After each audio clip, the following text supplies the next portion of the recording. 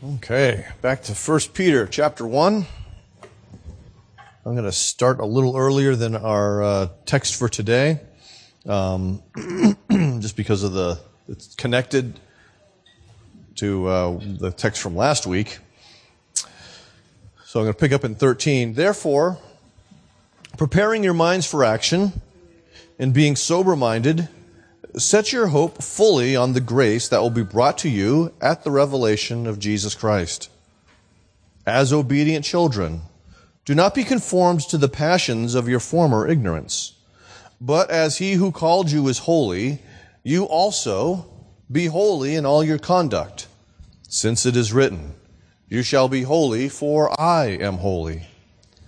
And if you call on him as Father who judges impartially according to each one's deeds, conduct yourselves with fear throughout the time of your exile, knowing that you were ransomed from the futile ways inherited from your forefathers, not with perishable things such as silver or gold, but with the precious blood of Christ, like that of a lamb without blemish or spot. He was foreknown before the foundation of the world, but was made manifest in the last times for the sake of you, who through him are believers in God, who raised him from the dead and gave him glory, so that your faith and hope are in God. Let's pray.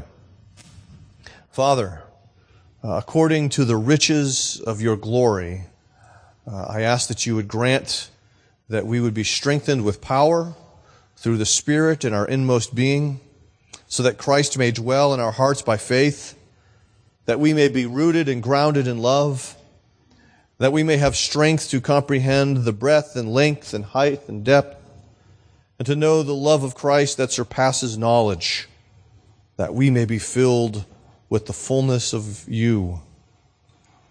Accomplish this through the reading and preaching of your word. In Jesus' name, amen. I don't know about you, but sometimes I do my best thinking in the shower. I'm not sure if it's because I'm free of distractions. All I got to do is shower. There's not phones and everything else that I need to answer or anything else. And so there I was the other morning, kind of just showering and thinking. And I was thinking primarily about my proposed GA seminar and really how to express the introduction. And I had one of those aha moments. And of course, it was about 2 years too late for my book, which really was my seminar is on. So hopefully it'll get incorporated into the book.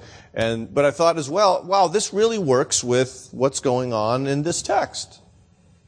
And this is sort of where I ended up in my shower thinking, is that if you remember the John Frame triangle, you have God and His Word, me, my circumstances, that people tend to live on this bottom line.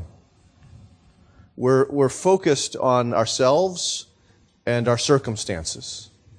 And we really just think in terms of those two things. And if we think about God at all, it really is, in a sense, calling on God to kind of drop out of the sky, to parachute in, however we want to think about it, Star Wars beaming down, dealing with our circumstances, and then God sort of disappearing again until the next time we need Him to deal with our circumstances. And so we really live on this bottom line most of the time. But what God intends is really for us to understand this bottom line in light of the top of the triangle. His Word, His character, what He's done for us. So that while we live on the bottom line, it is in light of everything else that He has said. What I see Peter doing here is speaking to troubled people who are dealing with their own desires their own problems in themselves, who are dealing with circumstances that are difficult. They're experiencing affliction and most likely persecution. They're living on this bottom line, and what Peter is doing is reminding them of what's at the top of the triangle so that how they live on the bottom line changes. He wants them to integrate their story from this bottom line back into God's big story, which is the Scriptures. Okay? Hopefully that makes sense. It makes sense in my head. It may not make sense in your head. So, he's trying to reintroduce to them the big story that we find in Scripture of creation, fall, redemption, so that their life has increased meaning and is connected. They recognize the connections between it and what God has done. The big idea this morning is that redemption from our passions results in faith and holy fear. There's a lot going on in these few verses. And so we're going to go fast over some of these things, not as in depth perhaps as you might want me to be, but nonetheless, there it is. Let's start with the notion that redemption results in reverent fear as we sojourn. He kind of in the middle of this, that's why I read this larger paragraph, because he goes, that "and" word means it's connected to what he just said, okay? And if you call on the Father, he's bringing them back to the reality of their adoption in order to be obedient sons. He's pulling them back into that idea. He's pulling us back into the idea, because when we live on the bottom line, that's not how we think of ourselves. We don't think of the fact that we have a Father who is in heaven and that we are his children. We tend to think of ourselves as just alone in this world in a very existential frame of mind. But he says that we don't conform to those old desires that he mentioned in the previous verses, precisely because this Father that we call upon for help in prayer is one who judges impartially. We see Paul kind of having a similar idea in Romans chapter 2 as he's talking about Jew versus Gentile, and he mentions that God will render to each one according to his works. To those who by patience and well-doing seek for glory and honor and immortality, he will give eternal life. But for those who are self-seeking and do not obey the truth, but obey unrighteousness, there will be wrath and fury. And so part of what Peter wants them to understand is that their Father is one who judges impartially. He is not like many earthly fathers who have favorites. Think of Isaac for a moment. He had favorites. He preferred Esau. His wife preferred Jacob. The favoritism really wreaked havoc within that family, and then it actually was even worse in Jacob's own family, because his favoritism was tied to his favorite wife, and therefore his favorite son. This Father is not like that. He does not play favorites. And I see this working out in three particular ways for us this morning. And quickly, the first of these is, our Father disciplines us when we are, unfortunately, conformed to those sinful desires of our past. Meaning, our sin doesn't stop being sinful just because we've become Christians. Think of that. We read from Hebrews chapter 12 this morning already, and that notion there is he addresses you as sons. Okay, it's within that framework of adoption once again. He addresses you as sons, and the author of Hebrews reminds them that because he loves you, the Father disciplines you. And so when we find that our lives are becoming conformed to those sinful desires, one of the things he does for his children is to discipline them so that they can be trained by it, and as it says in Hebrews 12, produce a harvest of righteousness. And so when we experience discipline as God's children, we are not to think that he's seeking to destroy us, but he's seeking to remake us, to renew us, to make us like him so that we can bear much fruit. And he does this precisely because he cares about how we live. That's Peter's point here. He still cares about how you live. It's not as though grace just means God doesn't care. It just means God does not destroy us. But he cares about how we live. Secondly, our Father loves us, but he does not love the sin that we commit. There is therefore now no condemnation in Christ Jesus. This is true, as Paul said in Romans 8, but that does not mean he likes our sin. We had one of these moments this week in our house. One of the children was displaying a particular sin. They were angry about something they probably shouldn't have been angry about. And instead of me getting angry, which is what typically happens, unfortunately, I wrapped my arms around the child. And I kept saying, I love you, but I don't love your anger. And I kind of turned it around and I said, I hope you love me, even though you don't love my anger. That's what the Father is communicating to us. That idea of loving the sinner, hating the sin, that's not true on an absolute basis. Okay? He loves the saint. He loves the child, even though he hates their sin. And so the Father does not coddle us in our sin. He calls us out of our sin, but he loves us despite our sin. Thirdly, remember, these were people who are being persecuted. There are people who are lying about them, who are acting unjustly toward them, and they're wondering probably, well, what's going to happen? And they need to know that God the Father will judge impartially, meaning that they can trust him to avenge them. That the judgment of the world is not the final judgment, but that the Father will have his say, his children will be vindicated, and the wicked will be judged. And so there's an element, as we see from Romans chapter 8, that our faith, the results of our faith, our adoption, are not necessarily completely obvious until the return of Messiah.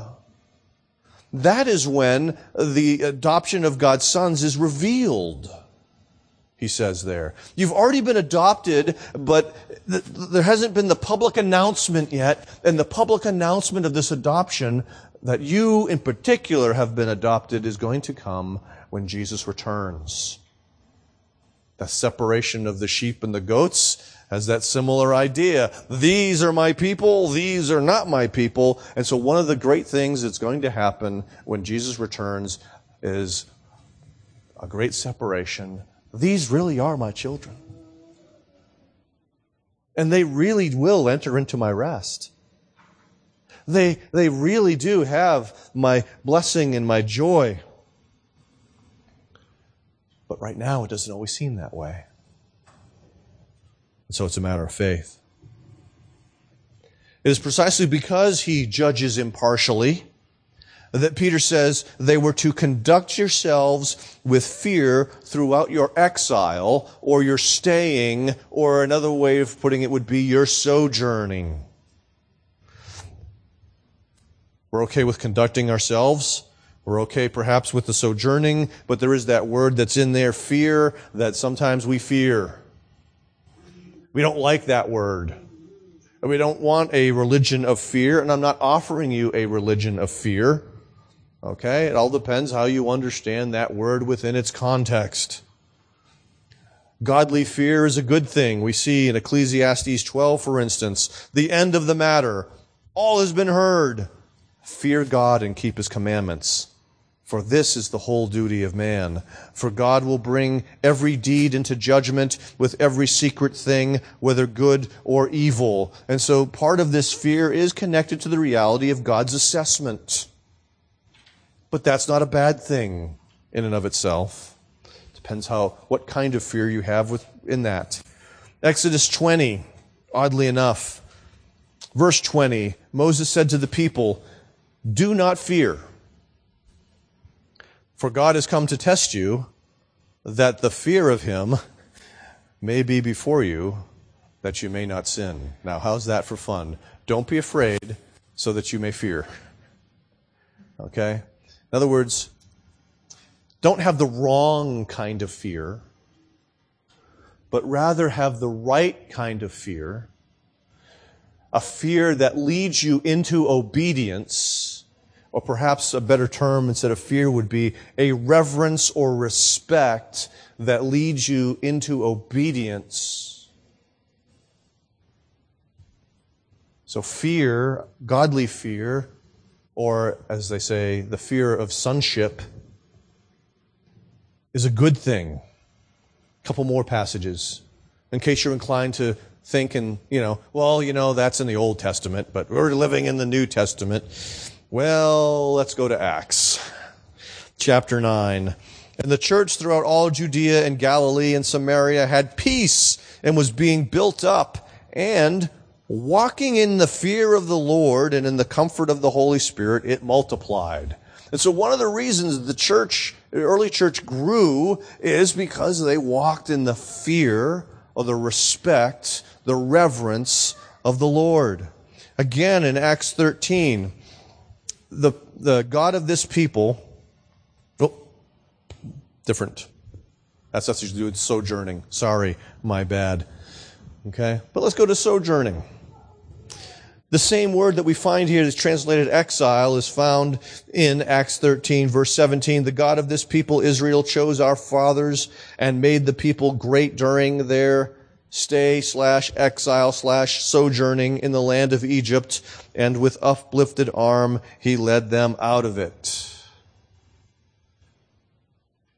They have a fear or a reverence that is also tied with the fact that they are sojourning in a particular place. They are surrounded by people who do not share their values and perspective. They may share something similar on the bottom line of the triangle, but they don't have the top of the triangle. Okay? So, what Peter, I believe, is talking about is not this slavish fear, but rather the fear of children who respect their father. That's what's getting on here. What do we see in the child who has no respect for their parents? A child that's out of control. A child that does not restrain its conduct, but is going to hurt themselves and other people in the process. And so basically what we're finding here is, don't be a wild child. Know that you're loved by the Father. Know that He is one who loves you and will judge you impartially.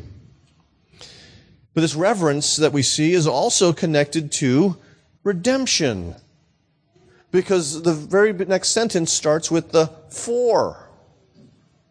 Okay? The purpose clause. The reason for this reverence in lifestyle and conduct while they're sojourning is because of redemption.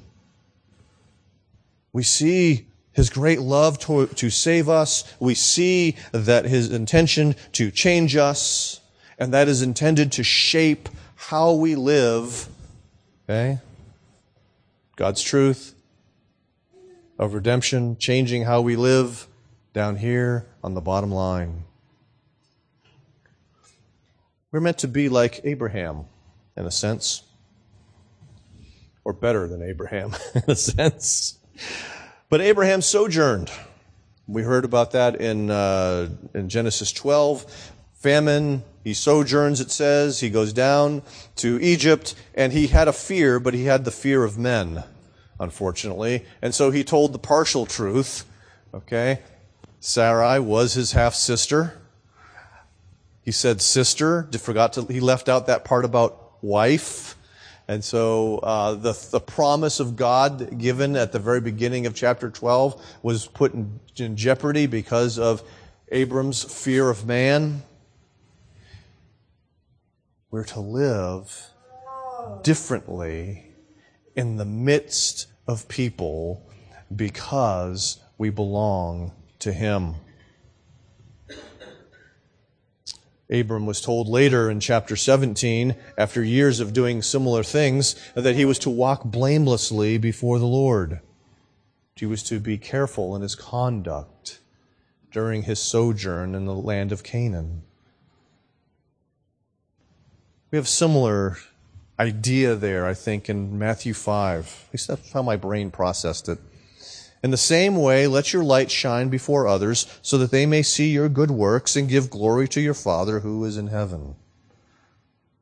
The person who is careful with regard to their conduct ends up doing that which is right and ends up bringing praise and glory to their heavenly Father.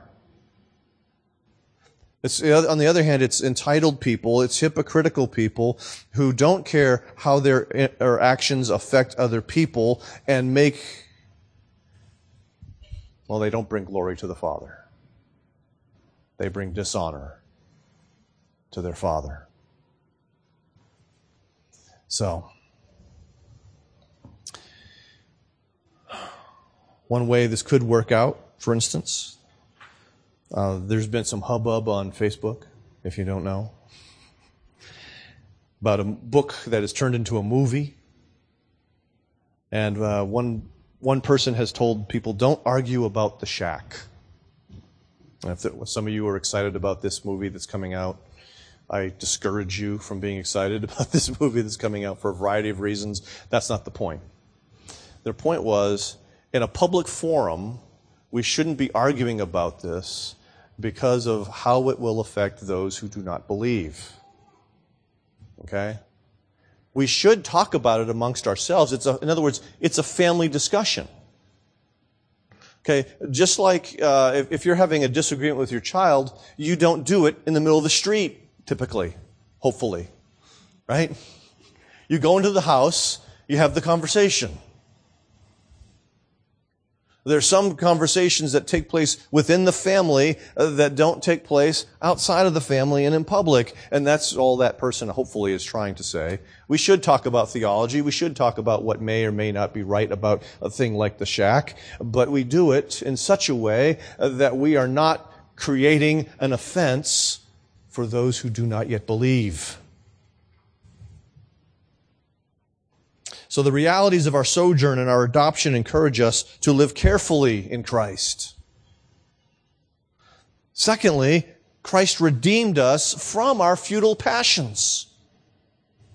We're called to live faithfully in this exile or sojourning because Peter says, you were ransomed or redeemed. That word can mean either of those two options.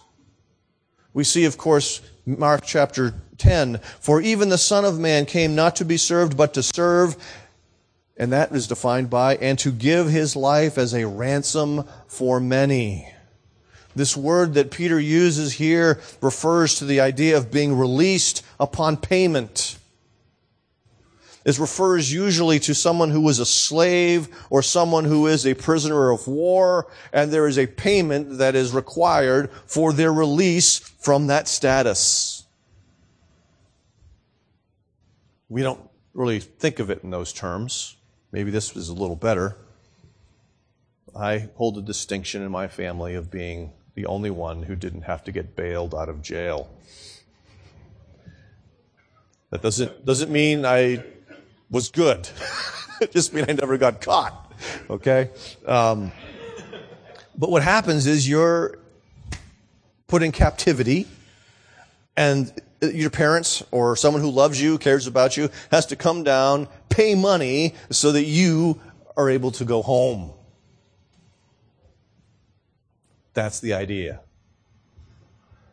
That Jesus paid a ransom in order to redeem us so that we could be free from something that had captured us. In this case, we are redeemed from, he says, the futile ways that we inherited from our forefathers. It's referring back to those passions or those desires or longings that we had when we lived in ignorance.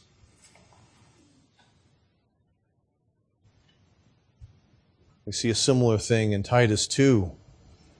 When it talks about our great God and Savior, Jesus Christ, who gave himself for us to redeem, same word, us from all lawlessness and to purify for himself a people for his own possession. Remember, we talked about this a little bit last week. In places like Romans 1, we realize that when Adam broke God's law, when he rejected the truth, that people were given over by God to these passions. And these passions or desires, they enslaved us. And what happens here is that Jesus breaks the chains. These passions were futile. They did not accomplish what we hoped they would accomplish. They did not bring us lasting joy. They might have brought us fleeting joy, but not lasting joy. They didn't bring us peace, but actually when we act upon them, they tend to bring discord. They did not bring security, but actually brought disintegration of security. So they're futile.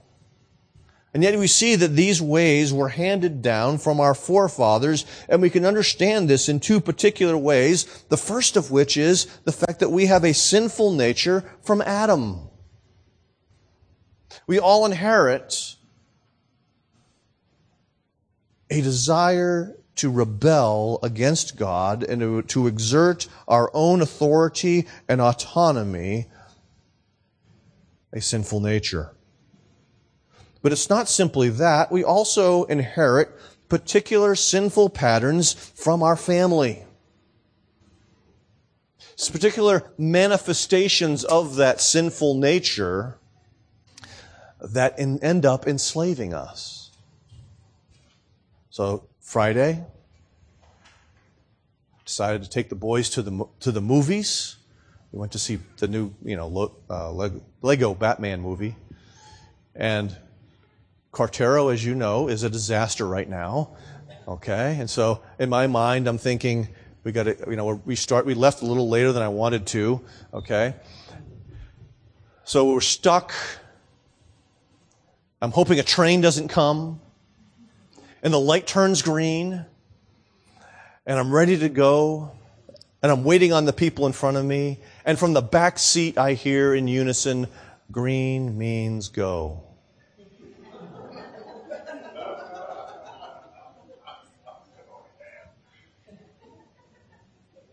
They learned that from me. By nature, they are impatient because they're in Adam, so to speak. They've received this sinful nature from Adam, and so they are going to be, by nature, be impatient, but the way in which it manifested itself, green means go, get moving people, came from me. And that's not the only thing that they get from me. This is the way life is. But the good news is, Jesus can redeem them. Jesus can break the patterns. Okay? He can set them free from these, just as He can set me free from these worthless ways of life that we learned. The ways we learn to manifest our sinful nature as opposed to revealing the image of God that's being restored in us by sanctification.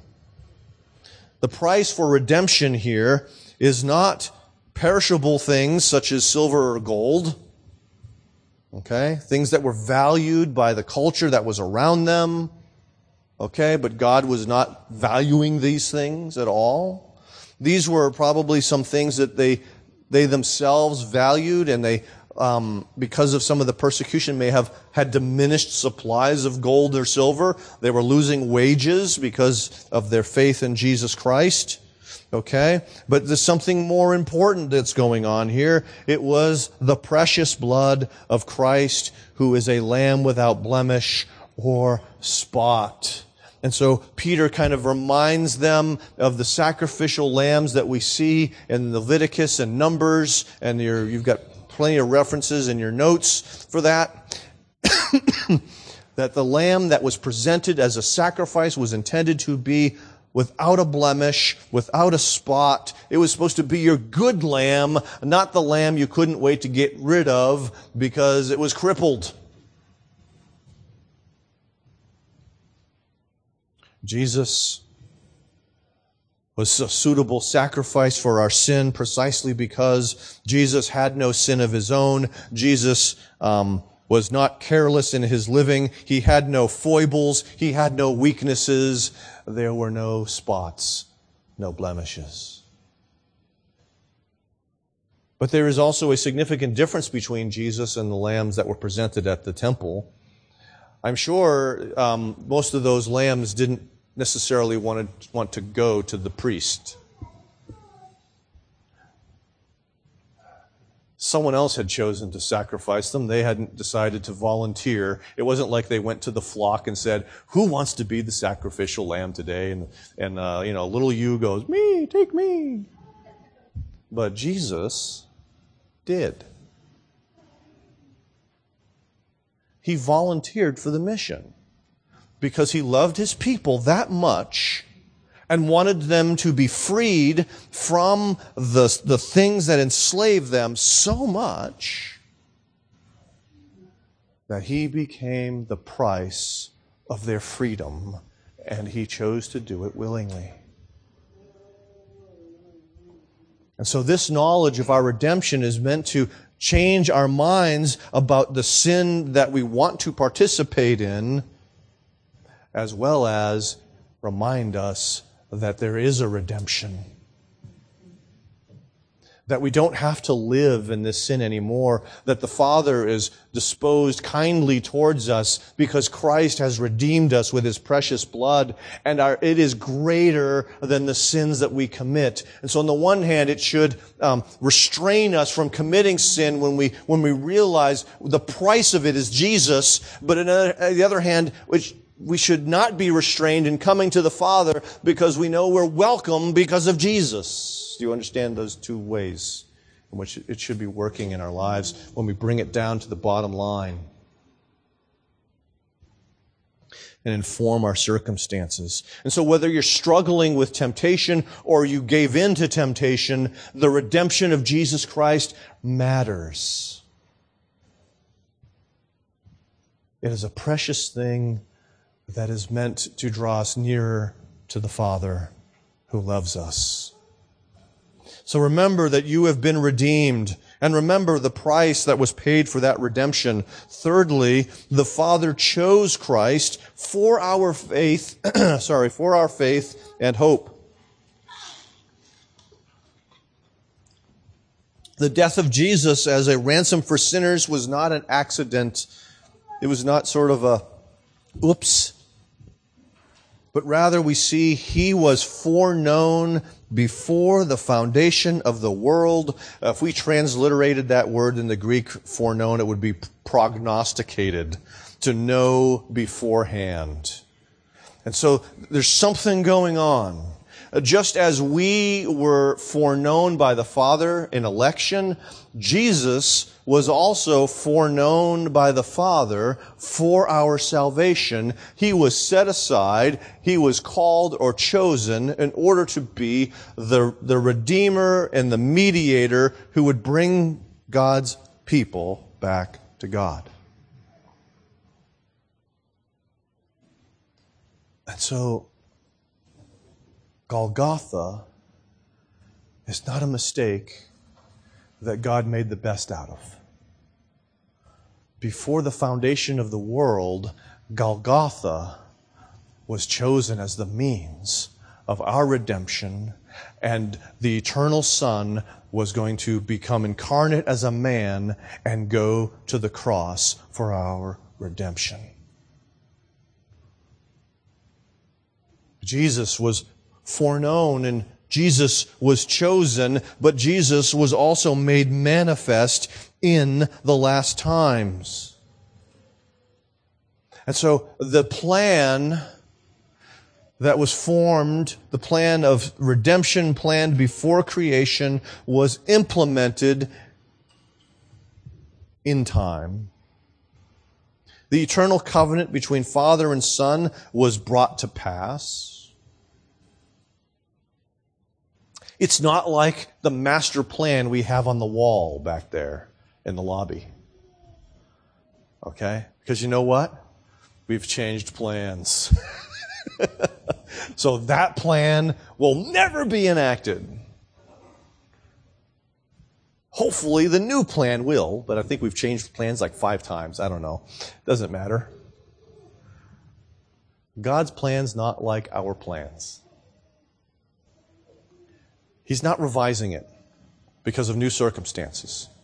He's not revising it because of a change in resources that are available. He's not revising it because it was initially made according to His wisdom, His love, His justice. All of His attributes were involved in the counsel of His holy will. And so it's a perfect plan that was brought to pass. It's not just kind of sitting in a collection of possible plans upon the wall of God's office somewhere. Well, this one didn't work out. And these 5 didn't either. No. There was one plan, and it worked. So, for the sake of the elect, both them who receive this letter and us who read this letter today, Jesus was sent so we could believe in God through Him.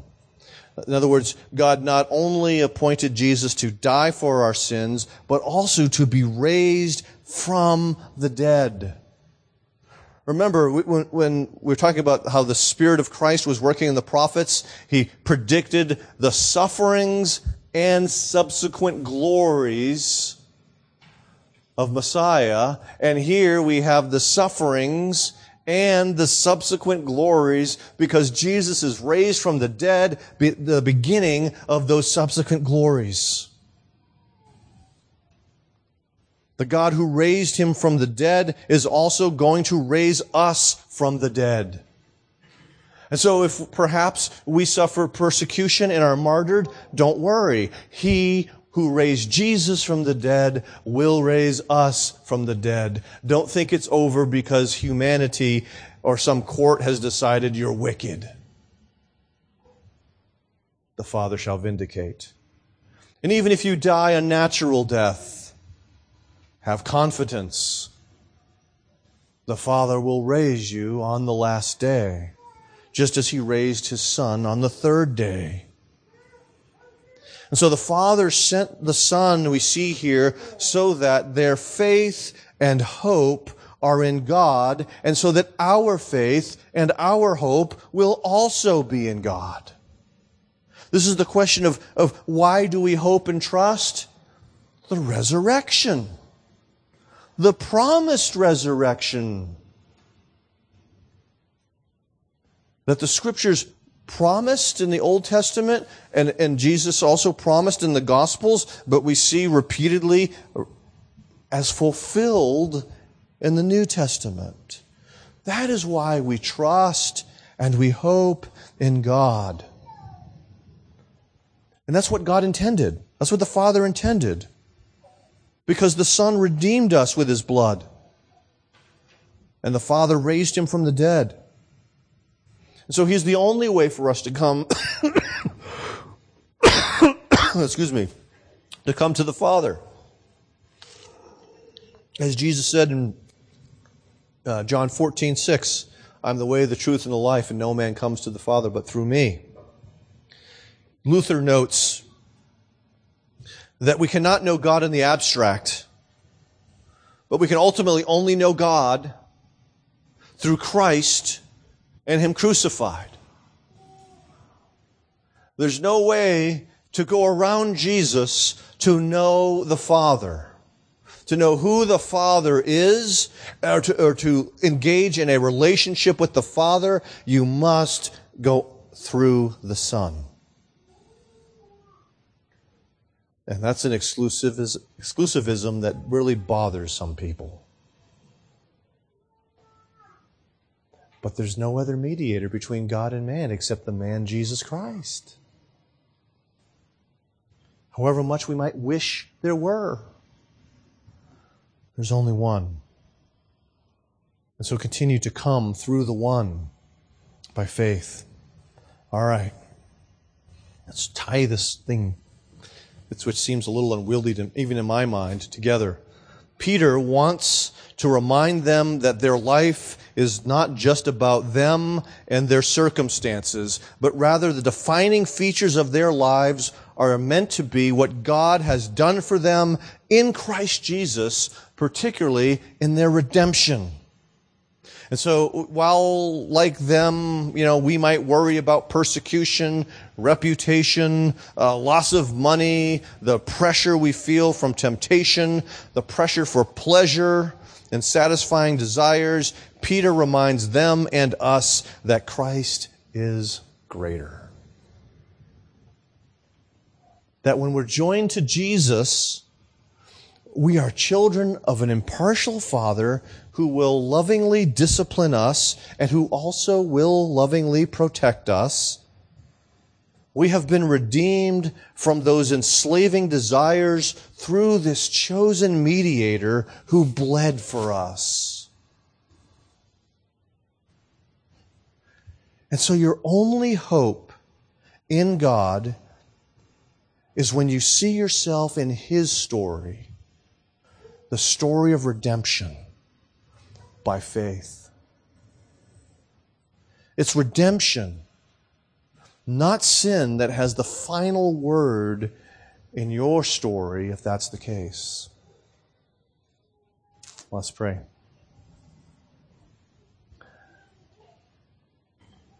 Father, there's a sense in which I'm overwhelmed by everything I said. There's a lot there. And yet, each person here can probably grab onto one or two things that really connects with where they are now. And I ask that your Spirit would help them to grab onto those things, to chew on those things.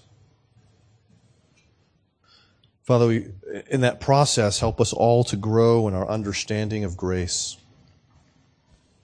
of what you have done that we might receive grace, of what we do, so to speak, to receive grace, what real faith looks like, that we might understand to a greater degree of how grace works in our lives. Father, help us to learn how to resist the sinful desires we all experience because of this redemption, because of this ransom paid for us by Jesus. Father, help us to receive encouragement as sons, that there is a plan that does not stop with redemption or doesn't stop with the resurrection, but that you do care about how we live. That you care even more than we do. And that you are at work in us to make us like your Son that you love. And so continue that process and help us to trust you in that process. Help us to be encouraged in that process. And we ask this in Jesus' name. Amen.